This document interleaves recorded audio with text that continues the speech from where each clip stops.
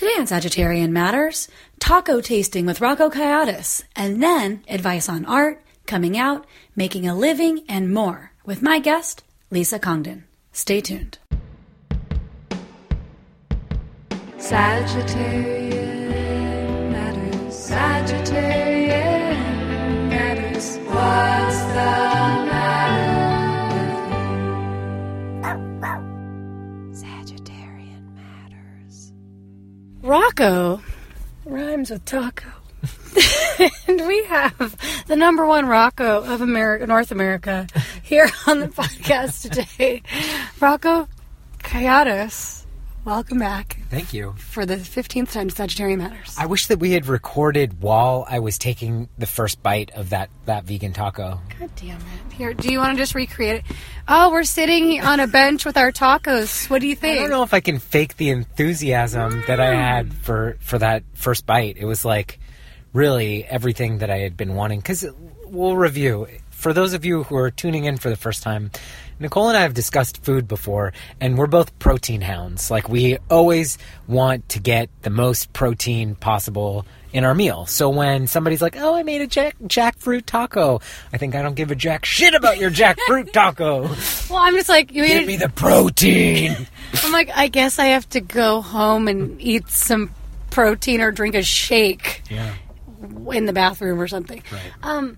We just went to Senna. Is that what it's called? Sina? It's a family-run, I think, vegan taco stand in Highland Park in Los Angeles, California that happens on Tuesdays and Fridays. And I've been coming here for about a year. I found it one day. It's across from Donut Friend, my favorite vegan donut place.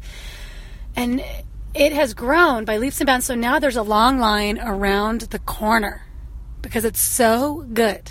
It's really good. What makes it so good is the hand-pressed to order taco. Nope, sorry. Tortillas. Sorry, I ate 4 tacos and now I'm just out of it. I was like, we need to do this review before both of us fall into the food coma we've just earned.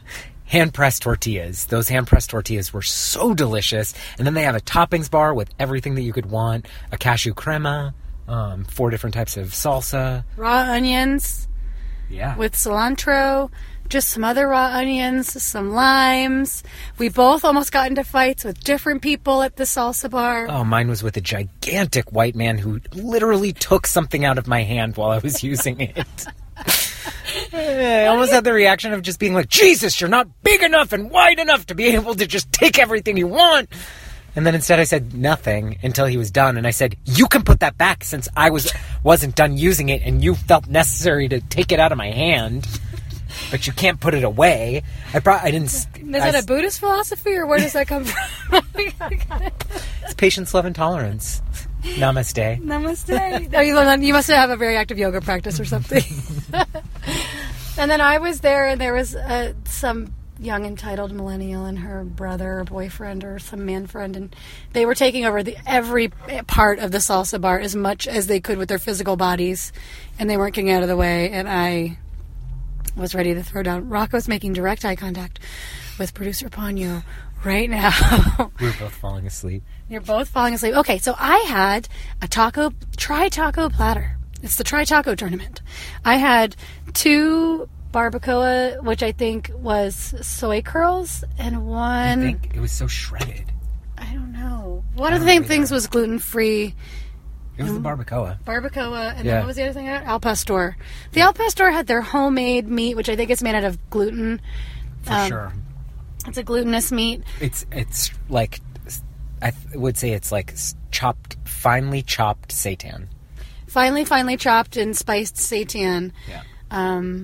It was so delicious. I piled so many things on there. I'm so happy to eat raw onions and go home to the privacy of my home and not have to, like, romantically engage with anyone that would ever feel upset by smelling raw onions. You know, that's like the gift of living alone. Yeah. That's the gift. Like, if or marriage. She doesn't get a say in anything. So now you just go smell like raw onions. You're like, hey. Oh, I didn't eat onions. Oh, you but did? Yeah. But I still have taco breath. Taco breath. Yeah.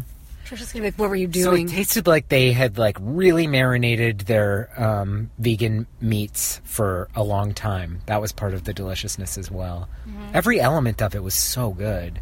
Yeah. I overate though. I had 4 tacos. I thought, whatever, 4 tacos is nothing. But those tortillas are pressed thick, so it was a lot of tortilla and a shitload of meat. It was like a really big portion. If you had to guess, how many grams of protein would you say that meal had? If you had 4 gluten tacos, Yep. I mean, 60. I don't know how many grams of protein. 20? Each, I think. 20, not 20 It was each. a handful of glutinous meat. I would say that was probably close to 80 grams of protein in that meal. I was going to say 150 grams of protein in that meal. I mean, I'm going to say, like, you don't actually need to eat protein for the My rest. weekly allowance of Weekly amounts protein. of protein. And I do want to say I had a vegan horchata nearby.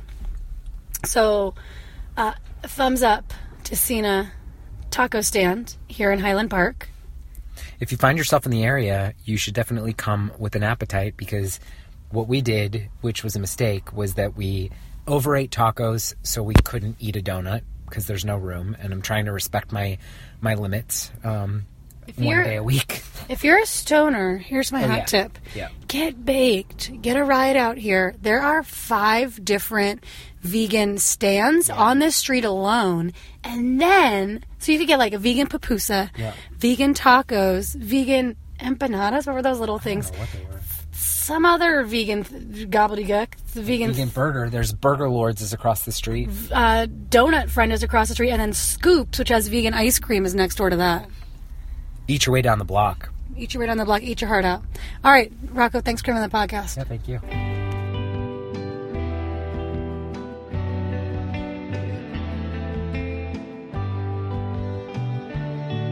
Lisa Congdon is a Portland, Oregon illustrator, fine artist, and author. She's the author of the books A Collection a Day and Art Inc., The Essential Guide to Building Your Career as an Artist. She actually has a lot of books, but the most recent of which is called A Glorious Freedom, Older Women Leading Extraordinary Lives.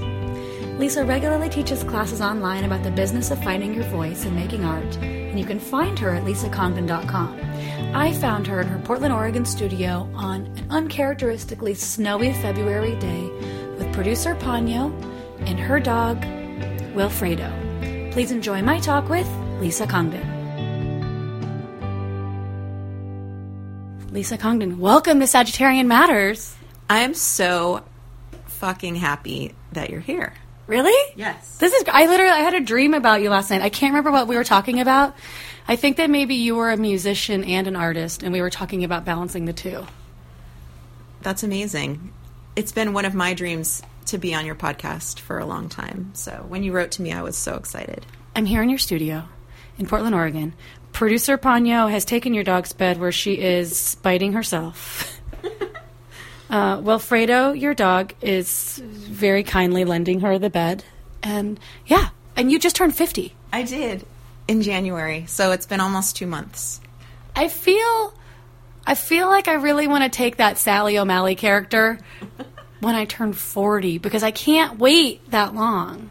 I know. I actually have to tell you that this young woman who I know, she's probably only 21 years old. She's an illustrator, and she's going to PNCA, and I've been mentoring her a little bit here and there, and she was the one who reminded me about Sally O'Malley. Like, it took a 21-year-old to be like, Lisa, I know your birthday's in a few weeks. Don't forget about Sally O'Malley.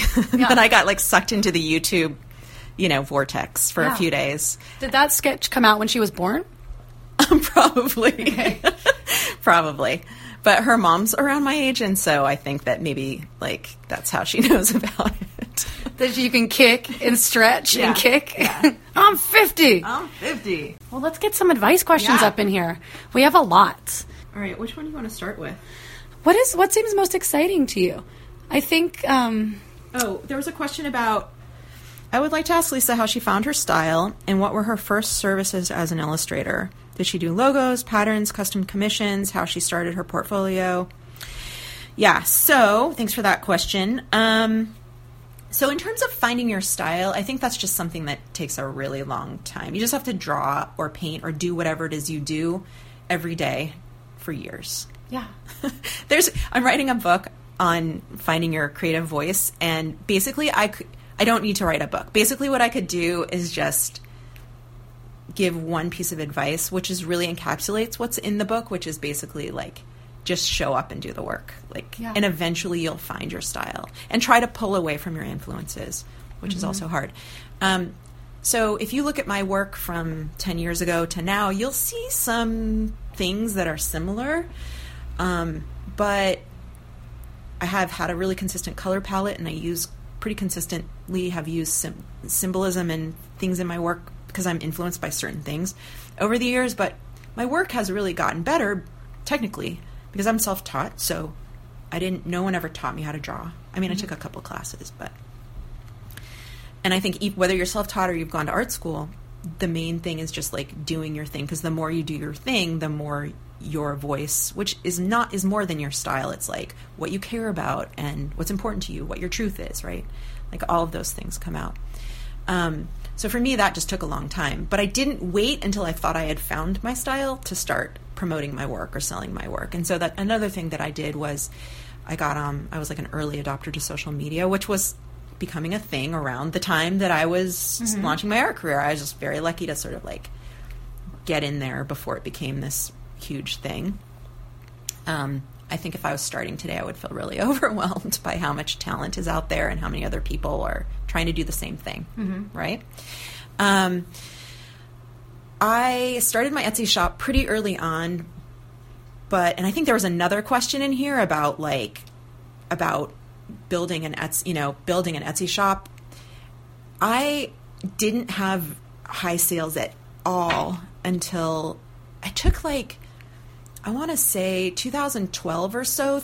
I started to get orders every week, but it was like crickets for the first few years. But the key was I didn't give up. I just kept putting new work in there. I kept trying to promote it in any way that I could, and eventually it took hold. And what happens with Etsy, which is kind of interesting, is that it's like being in a shopping mall.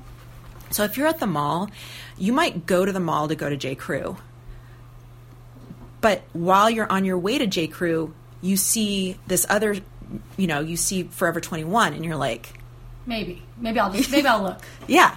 So that's what happens in Etsy. And so I actually, for a while, I didn't leave Etsy, but I started my own shop, and I realized I wasn't getting as much traction because in Etsy, once you reach a certain point, your listings start showing up at the top of the list. And so people who discover you there. And so that really helps.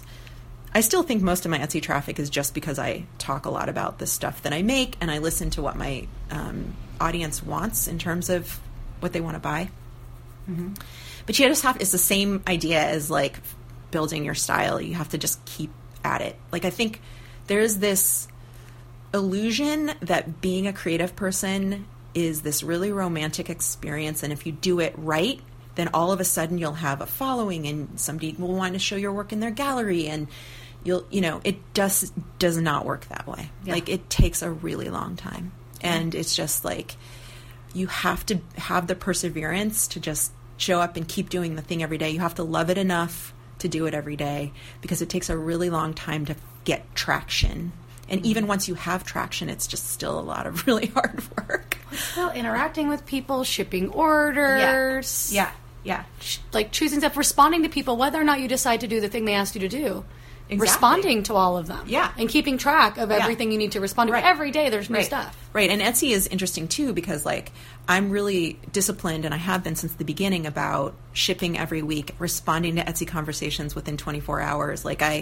Customer service is my number one thing, and I have 100%, positive ratings on Etsy. And one time this woman got an original piece of work and she didn't even like it once she saw it in person, and I was like, oh, send it back. I'll give you your money back. I don't want it, good karma all around. So what else was she asking about? She was asking about I hate doing logos. I don't do logos. I'm not a graphic designer. So I've done logos occasionally. I've done some podcast logos for friends, and I'll do things for friends sometimes. But logos, I feel are a whole different level. I feel always confused about how much to charge for logos. because depending on the business or person, it could go really far. And so sometimes I just get it. I'm just like, I'm confused. I just don't want to do it. I don't do logos or tattoos. And I'm curious about you not doing tattoos. Well, I used to, but the problem is they're super personal. So I'll do them for friends. Mm-hmm. So if you know me, and like I have time, I'll do it for you. You can get any existing artwork that I've made tattooed on your body. I could care less, and you don't need to pay me for it. Like, I actually love it when people get my stuff tattooed on. Like, I find it to be like the most satisfying thing. And they'll always be like, "This is embarrassing, or this might be weird, but." And I know, exactly. That's like, exactly. No, this is incredible. No, I love it. Please send me a picture and I'll post it. Yeah. So anyway, but I don't do like commissions anymore because I found that anytime I was designing a logo or a tattoo, it felt so intense. Like, it felt like such a big thing that I was so stressed out about it the whole time, like getting it right, that I just wasn't even enjoying the process. Mm-hmm. And that's, I think, another thing that, like, as you kind of do different projects as an artist to make money, you realize what you enjoy doing and what stresses you out. And abandoning what stresses you out, even if it pays you well, is so important. I remember the other day I was remembering the feeling of sending somebody back her money after she hired me to do a wedding invitation thing that she was like flipping out about. And then finally she got so stressed out, I was like, how about we just call it a day and you just, do something that stresses you out a little bit less than working with a custom artist. And she did, and I was like, whew, it just felt great. And now I don't like to draw humans for people anymore. Like a portrait of somebody, like a specific, because they're unhappy with it, and then I'm unhappy that they're unhappy, and I have anxiety around it, so I just don't do that. I used to do portrait commissions. I still will occasionally do dogs because I find them easier to render. People are more forgiving if they don't look exactly like but people are hard, and I used to do them because I was grasping at straws for any way to make $100 even. Yeah. And so I had one experience where this woman commissioned me to paint her baby. Babies are hard. No. And I didn't realize this because it was like a 6-month-old baby and it was really cute. And it was a horrible painting, but I struggled with it so much, but I ended up like giving it to her, and then she told me she was disappointed, and then I said, I don't want you to pay me. But then she insisted on paying me. So it was this like horrible like guilt thing. Did she say, I'm disappointed? Yeah. Oh, yeah. She was super disappointed. And I was like, I really don't want you to pay me. But then she felt bad because I had like done my best, obviously. And I think she respected me as an artist. This was probably about 6 or 7 years ago. And ever since the baby, I do not do people anymore because I just find it really stressful. So I would add that to the, like, I don't do that mix. No humans. Well, I have to do humans for my illustration work. Mm-hmm. And I'm getting better and better. But I feel like rendering historical figures or people I've never met just feels like less pressure than like somebody actually commissioning you to say, like one woman had me draw this was a gift for her husband, and it was like, she's like my age, but she had me paint her high school like senior portrait where she was in one of those fluffy like feather things and her hair was feathered, and it was like the coolest photo. But she wanted me to paint it, and it was so, like, I think she ended up liking it, but it was a very stressful experience. Like, for individual humans, no way. But otherwise, if I can draw humans and, like, no one is standing over my shoulder being like, I remember once I did a live pet drawing thing it was like a benefit for Dove Lewis, and people would come, it was called Pinot and Pooch, so people would buy wine, and then for buying the wine, then they got a portrait, and this lady was, like, standing over my shoulder while I was drawing her whippet, and was like, isn't his neck a little bit thinner than that? Like, just giving me notes as I was drawing it, and I was like, I want to die. I hate this. This isn't why I'm an artist. Like, I know. Ugh. I know. So there are certain things that are the worst. Anyway, the last part of her question was about building your portfolio. And for me, I just made a lot of personal work. I always have. Like, I would say 90% of my portfolio is stuff that I make when I'm watching Netflix at night, or like listening to podcasts, or just sitting in line, or sitting like at the airport or whatever. I do a lot of commissioned work, but it's not always my favorite because it's what somebody else told me to draw. So sometimes it doesn't even end up in my portfolio because it's kind of boring.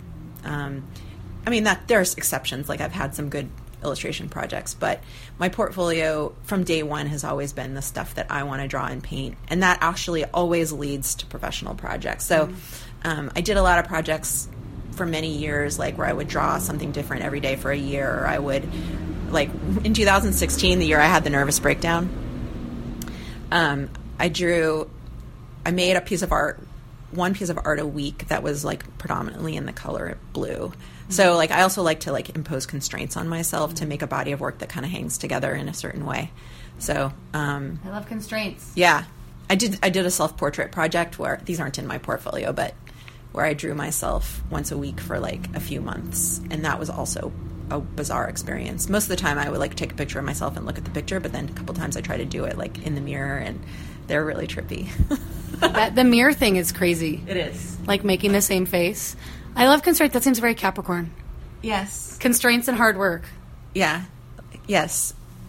We pride ourselves on being the like, we don't necessarily pride ourselves on being the best at something, but at being the hardest worker and like trying the hardest. Yeah. You know, putting in the best effort. Yeah, I agree. Oh, more questions. Okay. Let's do one of the romantic questions. Okay. So here, do you want to read this one? Oh, yeah.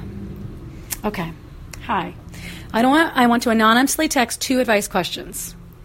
They're both big questions, but I figure I'd give it a shot. Do you have advice for coming out as gay? I want to come out, or at least start to. I have told one friend, but only vaguely. I haven't even told my therapist, and I want to start there. But being a lesbian, it feels like a big deal. Okay, that's question number 1. Okay. So, are you coming out right now on the podcast? No.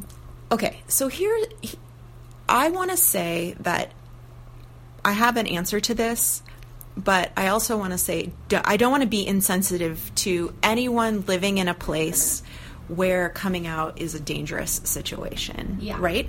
So, like, I think it's important to always put out there that, like, I'm about to say something, which is, you could probably guess what it's going to be.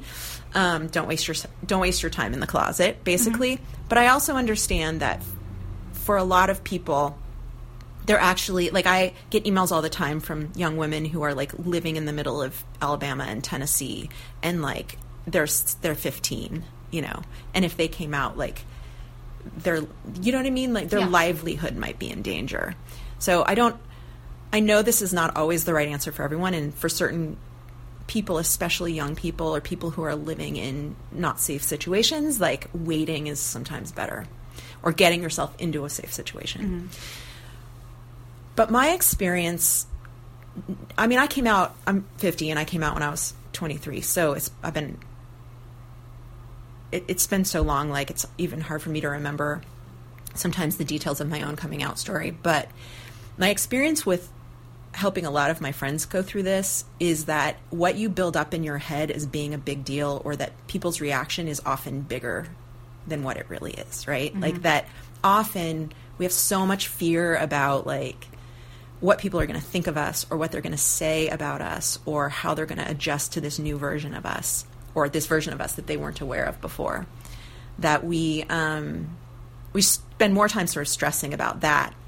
And then I've had so many friends, like, for years sort of freak out about it, and then finally come out and be like, oh, that was so anticlimactic. Like, people were totally cool with it. And in fact, most people were like, well, duh, you know. Did you have a conversation with your parents when you came out, or were you outed in some way? No, I actually initiated the conversation. So what happened was I had been dating this woman, and we had been going out for less than a year. It was like I was 23 and she was maybe 24, and we're still friends, which is so awesome. But, like, she had just ended a relationship and she was still pining over this other person, and I think I was just like a distraction. So the relationship was never meant to be. But I was so devastated when she broke up with me. Like, I couldn't stop. I lost like 10 pounds in like 2 weeks. I couldn't stop crying. I was such a mess. And my sister, who's 2 years younger than I am, who also lives here in Portland, was graduating from UC Santa Cruz, and I had to, like, go to her graduation. And during the middle of this, not being able to stop crying, like, I don't think I've ever cried that much in my whole life. Anyway, and so I'm trying to, like, keep it together for my sister. My makeup's going everywhere, you know. My parents are there. And so, like, I'm in the back seat of the car, like, driving back to my hometown, which is kind of close to Santa Cruz.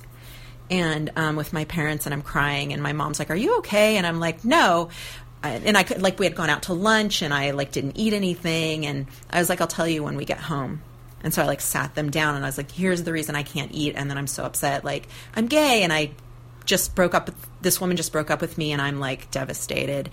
And what's interesting is my parents are amazing, and they're, like, my dad gave the main toast at my wedding, which, like, had everyone bawling, because he's told these amazing stories of, like, his own journey through this too. But my dad's reaction was being sort of, like, worried about, and remember, this was in 1991 or 2. Mm-hmm. This was, like, before Ellen was a thing. Like, you know.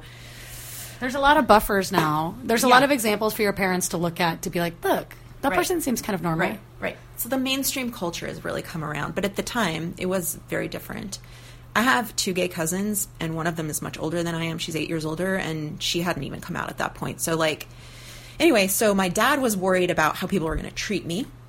Like, treat me. He was worried about me. My mom was worried about, I think, more what people were going to think about us because of the stigma. But they were both really wonderful. And I found out from my mom years later that she had gone through this period of mourning thinking that, like, I was probably just going to, like, turn out to be this, like, punk rock lesbian who, like, never got married or did, you know, had a normal life. I don't even think she could visualize what my life could be because in her mind, like, she didn't know any lesbians. So it couldn't possibly be that you could just have a normal life and, like, have kids, or that you could be a punk rock lesbian and then go have get married and have kids, right? Like, so, and then within a couple of years, I met this woman who I ended up staying with for, like, 8 years, and we had this very normal life in San Francisco, and, like, we both had jobs, and, like, we never had kids, but we had animals, and we were responsible citizens, and, like, and I think my mom was like, oh, so she went through this mourning period at first thinking, like,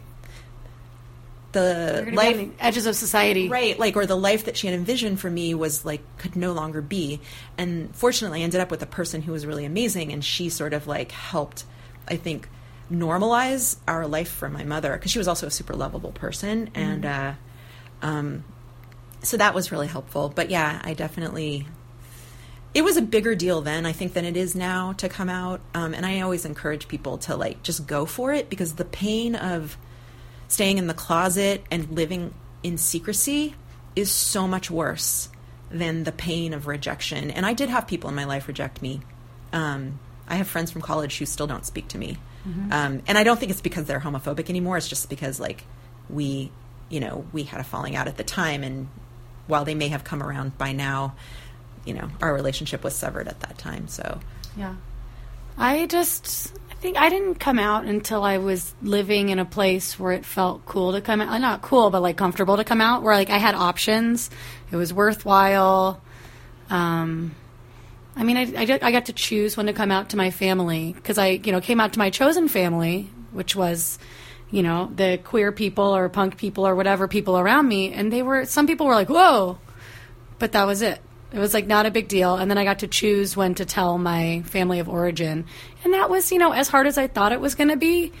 But it's still, that's not my day-to-day life. So if I was, like, 14 or something, living with a, you know, biological family that wasn't into it, that would be a very different story than me living across the country, emailing my mom, having her freak out, and then me getting to go to, like, a lesbian potluck that night.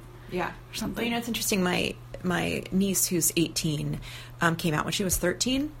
She lives here in Portland, and it was, like, her 8th grade speech, basically, it was coming out. Oh, and, like, it just, it's so heartening to me to, like, think about what I mean, of course, she's been raised by my sister, who's this amazing woman who, like, you know, and she's had me in her life and, you know, my wife in her life for the last 10 years. She came to stay with us 2 summers.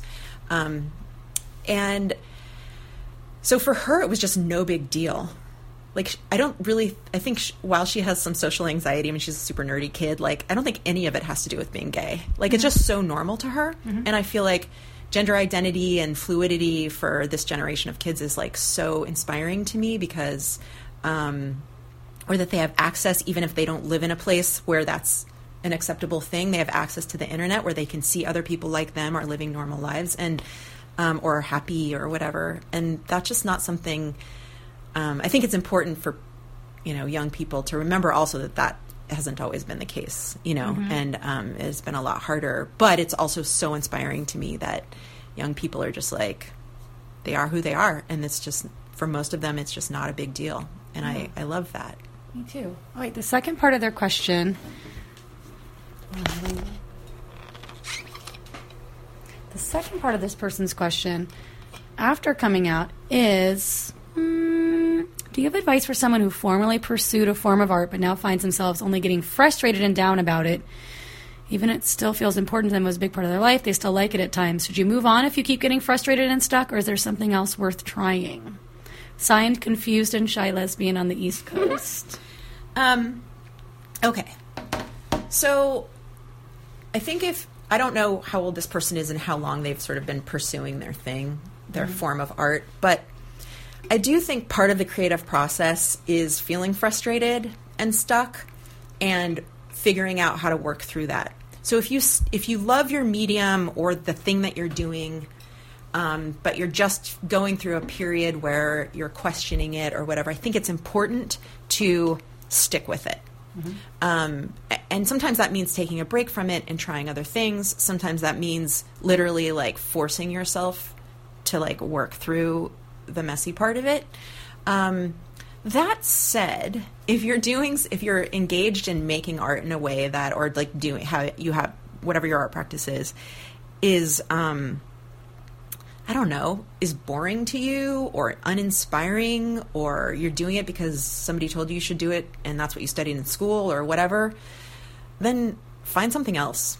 Yeah. I don't know. Like, I think my advice to most people is like, listen to your gut. What is your gut telling you? Is and like try to go with that, because if deep down inside you can't visualize yourself doing that thing long term, and you really are interested in trying something else, then go for it.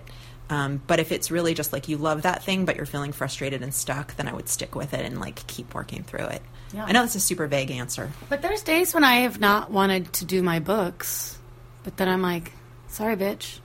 It's just like you have I have a deadline, I'm doing the thing, and then I do it, and at the end of the day, it's like drawing a tree is always a pain in the ass to me, but if you do it really well, if it's really detailed, like at the time you're like, I'm bored now, but if you just keep doing it, at the end of the day, you step back and you're like, that tree looks awesome. I think that it's really important I love that example. I think it's really important to embrace monotony, and I think that's one thing that some artists don't have I think it's one thing that some artists do really well. Like, I was interviewing this ceramics or potter for the book that I'm writing right now, and she's like, every single day I make the same form. So my challenge to myself is like how to make this interesting for myself. And sometimes that's just like, I don't know, for me, like it's like listening to a podcast or different music, or like figuring out, maybe even just drinking a different kind of tea, Mm-hmm. And sometimes it's like mixing up my creative process by adding something different. But like, it's true, when you draw trees, you're on the like 300th leaf and you're like, I want to stab myself in the head right now. Yeah. But those things are always also the most satisfying to look at afterwards, because they're the most detailed, or usually anything that's monotonous is something that you're doing the same thing over and over, right? So you end up getting really good at it too. As Capricorns, we're like, monotony is worthwhile. Embrace it. I know. Embrace the monotony. Yeah. I also would challenge this person. I don't know if you do this, but I have a thing where I will always finish a drawing if I start it, because sometimes I'll start a drawing and I'm like, oh, I really fucked this up, or oh, this sucks, or I don't like this anymore. But since I make myself finish every drawing, I usually, if I keep going, will find something redemptive about it by the end. And so at the end, even if you don't like it, you have a finished drawing instead of like a wastebasket full of things that you kind of overthought and just threw in the towel on. I had this painting teacher when I was first taking painting classes, and he used to talk about the painting curve.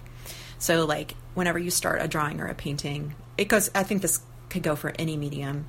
Everything looks good because you're just starting out. You haven't put a whole lot down. You haven't done a whole lot, and you're really happy with it. And you want to stop there, but it's not enough. Like, it's not developed enough. It's not finished. And then you get to the bottom of the curve, and it's like, it either looks terrible, or it's gotten muddy, or, you mess it. messed up on something, or like it doesn't look like what you were hoping it would look like towards the end. But if you stick with it, you get back up to the top of the painting curve again, or like the art curve, I guess you could call it, where you like you sort of push through that and then you make it work, right? And I do think that's like the most satisfying thing. And even if it's something you don't ever sell or show or whatever on Instagram, like you've had the satisfaction of making something work that, and actually I would say 80% of the time that happens in the process of drawing or painting or making whatever, like that there's a point where you're like, this sucks, right? Yeah. I want to rip this up. You're like, what is this? Right. Is this even a thing? It's also true that if you're being paid by a publisher or an illustration client to make something, you don't always have time to rip it up. You have to make it work. And so you have no choice. Yeah. I mean, I do have to say, we are here talking about the business of art, but also you can just make art for art's sake. So if this person's getting in their own head being like, no one's going to want this, like maybe it doesn't matter. Maybe you just need to finish it because you're an artist, and then let the chips fall where they may, and just move on to the next thing. Right. I think we have this idea now, especially with social media, about the preciousness of everything we make, that we should be posting a picture of everything we make, or that everything we make needs to be a finished product to show. And what people don't understand is that most artists have a bunch of stuff going on behind the scenes that people never see, especially if you're in the formative years, whatever. And that a lot of your time should be spent just experimenting and making shit that like looks ugly or that isn't what you wanted it to be. Because you'll never get to the place where something looks like you want it to look until you've drawn a lot, or you've, written a lot, or whatever it is that you're doing. Not to be a Seinfeld, but have you ever noticed that I never try to sell you Blue Apron on the podcast? Or that we do not disparage and bemoan trips to the post office in favor of Stamps.com? Well, it is because we have no advertisers. Zero. Producer Chris, producer Ponyo, and myself do this out of the goodness of our hearts, because we like it. If you would like to tip producer Chris Sutton, who dedicates hours to this series every week, please send your tip of $5, $10, who knows how much. That's your business, via PayPal, to hornetleg@gmail.com. That is hornet, like the insect, leg, like one of his appendages, @gmail.com. If you do this, we will read your name on the podcast. Isn't that exciting? We may have advertisers someday, and we'll rant and rave about free sex toys and mattresses and Blue Apron and whatever, but in the meantime, thank you. We appreciate your support, and I look forward to saying your name on the podcast. Producer Ponyo looks forward to it too. That was Ponyo's voice. Don't be scared. Bye. Thank you this week to Shoshana Ruth Wechter, Mary Pinson, Christy Harrod, and Madeline Berger. I have a friend that has a romantic history with many of my other friends. Okay. Lately, I've been feeling a romantic tension, but I feel very guarded as I know this person's love business, and it does not bode well. But we also are dear friends, and they have supported me through a lot. What do you think? I need to just ask them, but sometimes that fucks up a friendship and or unnatural progressions. Oh, brother. I know. Well, I guess, A, what are your expectations? Can it just be fun? And then if it is something otherwise after the fun, then that's a bonus. And B, are you feeling the romantic tension because you have a crush on them, or just because you're bored and you live in a place where there's limited people to date? I would also say, like, if you know that if you're interested in somebody and you know that they have a pattern of behavior in romantic relationships or dating that isn't something that you want, like, just, I don't know. I think also, like, when I was younger, I would often get involved in those situations just because I was like, oh, it doesn't, I just want to see I just wanted to always push the envelope. Mm-hmm. Like, I know that this person has a history of, like, things not ending well with whoever she dates or whatever, but, like, I have a big crush on her, so I'm just going to, like, see what happens. And, of course, it never ended well with me either. You always think you're going to be the exception. Oh, yeah, you're never... The way they treated other people is the way they're going to treat you. That's exactly how they know how to treat people. That's right. So if you are expecting that, it's probably what's going to happen if that's what you're observing. And if you're okay with that, whatever, go for it. But I don't know.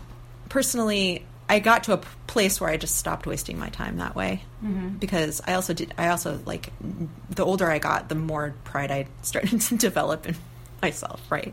Yeah. So, well, and there's something a little bit empowering about being like, oh, I can see this person across the room. I see that I'm attracted to them, and now I see this other thing about them, and now I'm just, it's like it's kind of like, as a vegan, there's a lot of food to me that's non-food. Like, if I go to the grocery store, like, I don't even look at, the frozen meals section in most places, because I'm like, that's like none of that is food to me. Like, I can't eat it. You may, like, you could put a bunch of cardboard in front of me and be like, the food, and I'd be like, oh, that's not food. But so there's some people that I'm like, that person's not food. Where I'm like, oh, that, like, black-hearted sociopath, right, not food. That person who's married or whatever, or has a girlfriend, you're like, that's not not on the that's on the buffet. So, like, is it problematic enough that you're like, this is not going to be nourishing? Right, exactly. And if you want a nourishing, healthy relationship, and someone can't give you that, then just appreciate them from afar too. I mean, I don't know. I was raised Catholic, so I could deal with a lot of sexual tension for a long time, and sometimes that's better than taking it to its natural end. Right. Okay, what's this one? Should we do another one here? Yeah. I recently started a resin jewelry business, and my online sales have been pretty great so far, thanks to friends and family. I'm really struggling with the self-promotion aspect of things and find it hard to A, put myself out there, and B, believe that my pieces are good enough to promote. I also struggle with anxiety, depression, and imposter syndrome, so that's definitely a factor. It's a bit overwhelming. Any words of advice? Well, you have to promote yourself because no one else will. It's no one else's job to promote you. That's right. I would say one of the things that I had to get over really early on was I remember when I first started my business, and there was no Instagram yet, and I don't even think I was on Facebook, but I was on Twitter. And I had a blog, so I was on Twitter a lot promoting my work. I was also rambling about other stuff, but I remember I used to feel like I was my own pimp. Like I was both the prostitute and the pimp. And that felt really dirty to me. Like, I had to get over this, like, sense of shame I had about being like, look what I made today, look what I made today, look what I made today, look what I made today. And the thing I realized over time is that the people who love what you do don't care if you shout about it 5 times a day, which you have to do in the beginning, and then eventually you'll have to shout about it, a couple times a week. But and the people who aren't interested in what you have to do or find you annoying are going to leave anyway. And the great thing about social media is only the people who want to follow you and listen to what you have to say or what you have to share or what you're making, they're the only ones who are going to be there. So remember that you'll build an authentic audience just by being you and sharing your work, right? So that's really important. And they want to give them the opportunity to support you. Like, I have friends that do stuff or have events or something, and they'll only post about it that day, an hour before the event. And I'm like, this is a bummer because I like you and I would like to support you. Give me the opportunity to do so by informing me about the ways that I can support you. Right. And the more you share about what you're up to, and the more chances are that other people, friends or people who admire your work, who you don't know necessarily, are going to then share it with their people.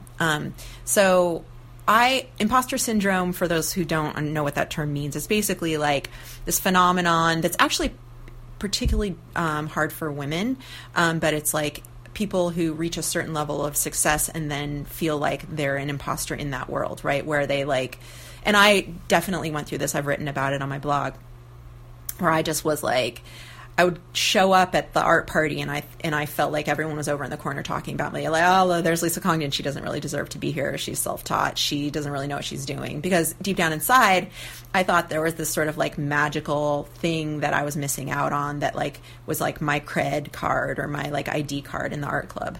There's not an art club. I'm being facetious here, but and then what I realized is that like you have your, you gain your own admittance to the art club just by making art and just by being you. And if a lot of people like what you do, you're lucky. It's not a cause for shame, because I actually like had an experience where I started feeling imposter syndrome more intensely the more followers that I got, because I thought that the people who I thought of as legitimate in the art world or the illustration world would look down on me for, you know, for whatever reason. And I had to really like work hard to get over that. And now it just kind of feels silly to me.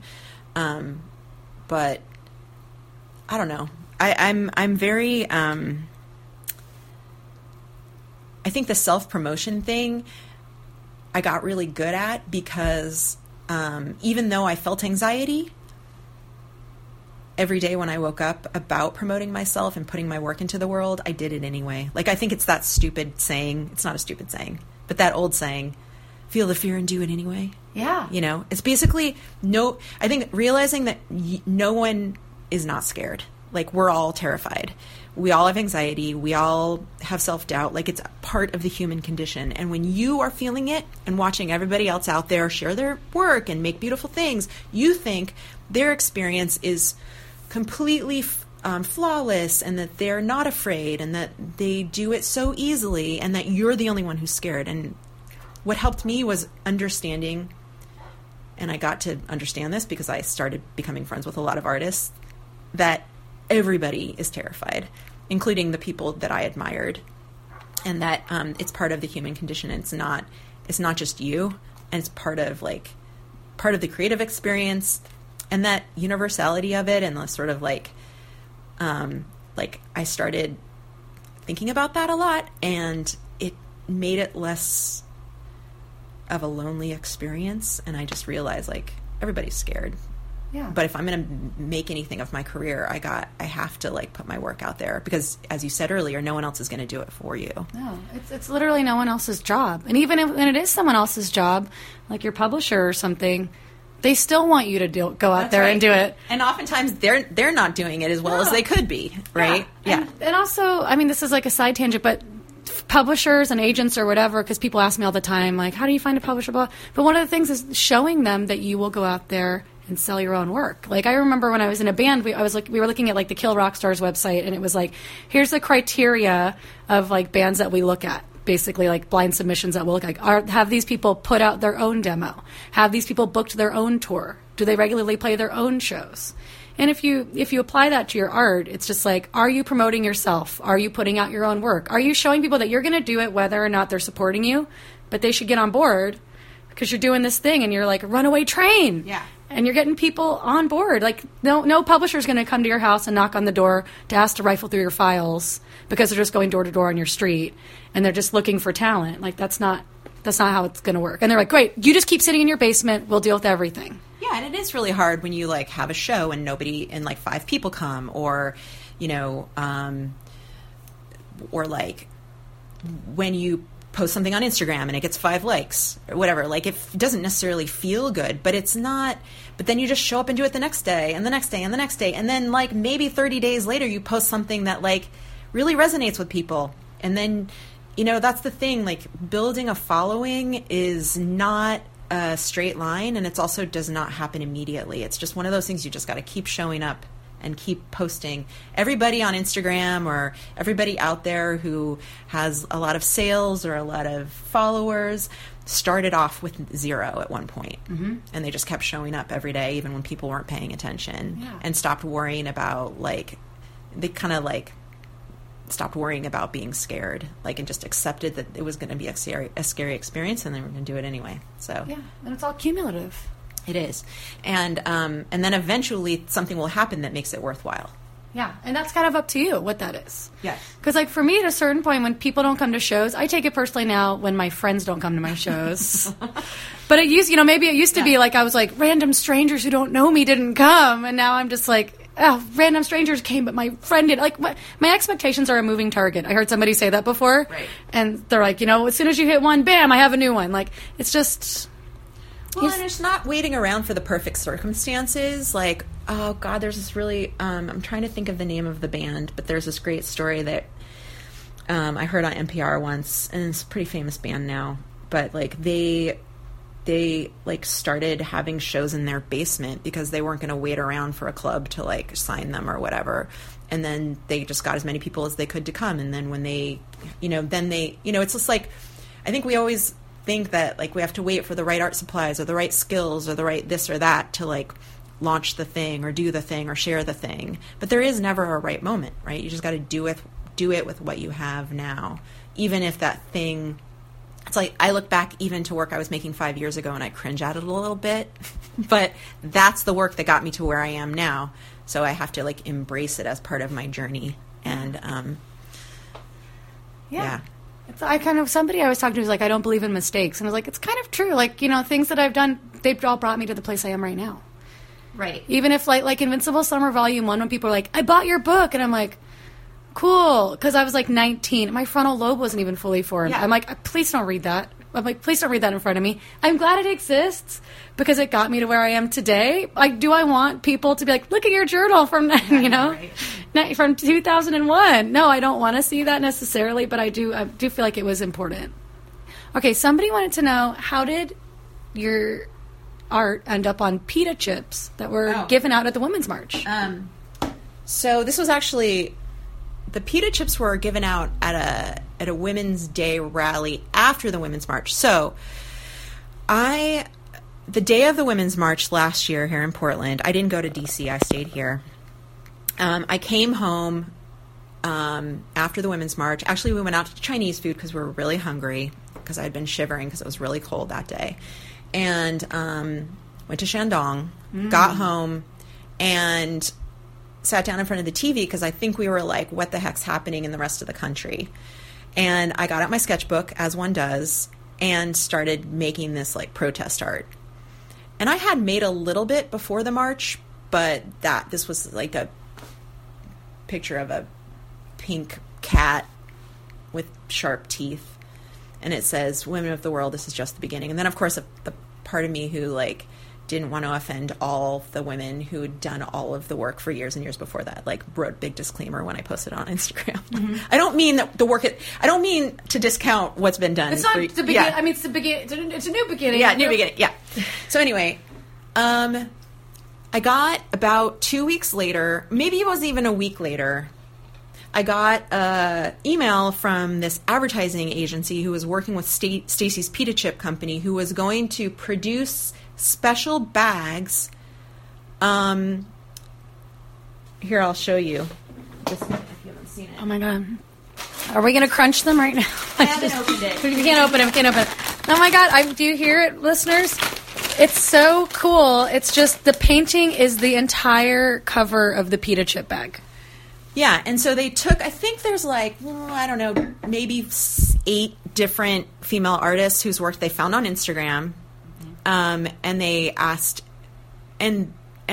so they were going to make a small profit to pay for the packaging and stuff, but I think most of the money was going to go to some kind of resistance fund of some kind. And so I got paid a little bit of money, but it was mostly like a pro bono job. And so I had to like scan the artwork and clean it up a little bit because it was in my sketchbook and it was kind of messy. And then they like put it on this pita chip bag, and then they were handing the pita chips out in all these various bags at this event in San Francisco. And then I got some pictures of like this really awesome picture of somebody holding it up in front of City Hall, and I posted that on Instagram. And anyway, that's how it happened. And I just have this one bag, which I don't know that I'll ever open. No, but then I wonder if it's ever going to get weird. I know, it probably will. It's a sample bag, not for sale.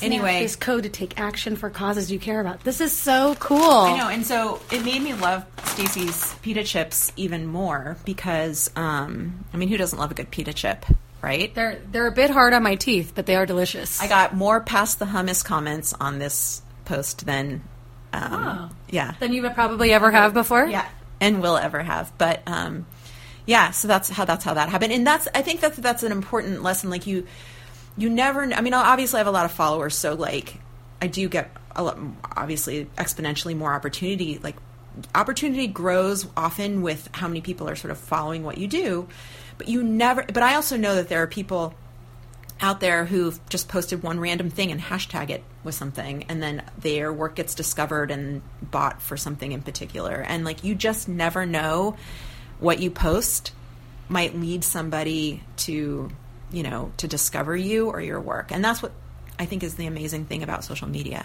is that like there's this untapped potential for friendship, even, or like, I don't know, professional contacts. And that's why it's important to always be cool online, not be a jerk, too, because people see that. Yeah, they do. There's somebody whose project I love that just came out, and then I'm seeing her insecurity play out where she's like dissing people that gave her a bad review. There's just like a lot of other emotional stuff that's not filtered. So I think I'm going to mute her.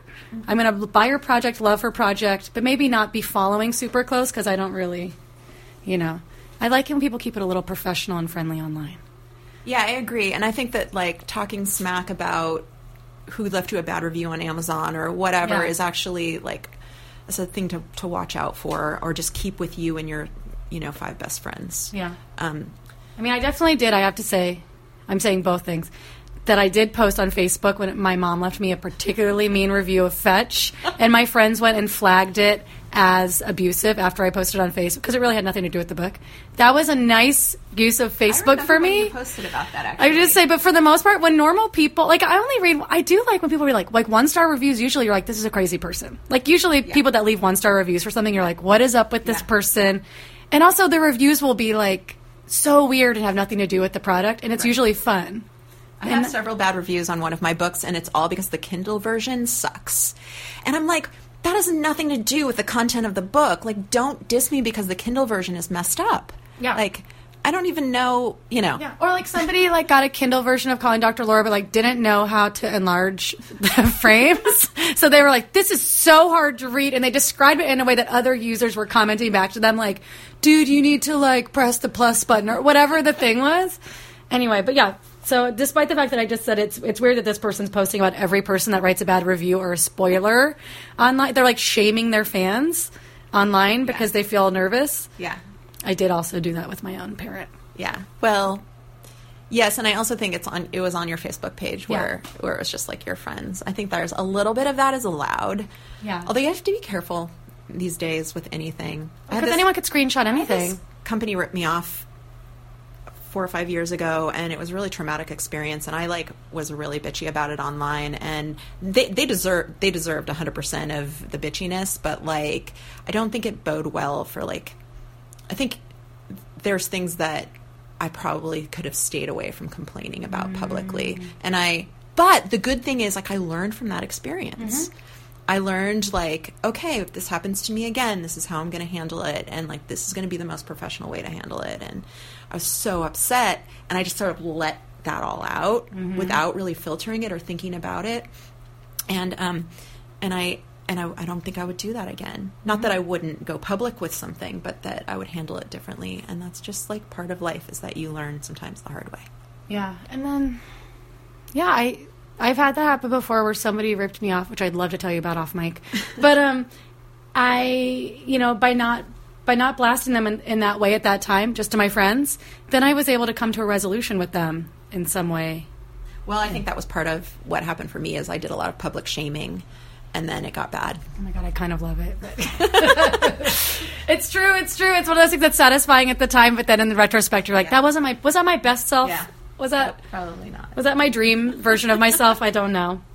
Well, Lisa Congdon, thank you for coming on the podcast. Oh, this was so fun. Right now, everyone should know that Ponyo is on my lap getting a massage, and Wilfredo is staring longingly into Nicole's eyes.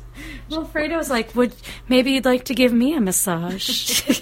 That sure would feel nice. Maybe I could just come up on your lap. You could give me some pets. All right. Thanks so much for coming on the podcast, and it's so great to have a Capricorn. Yes, thank you. I'm so happy to be here.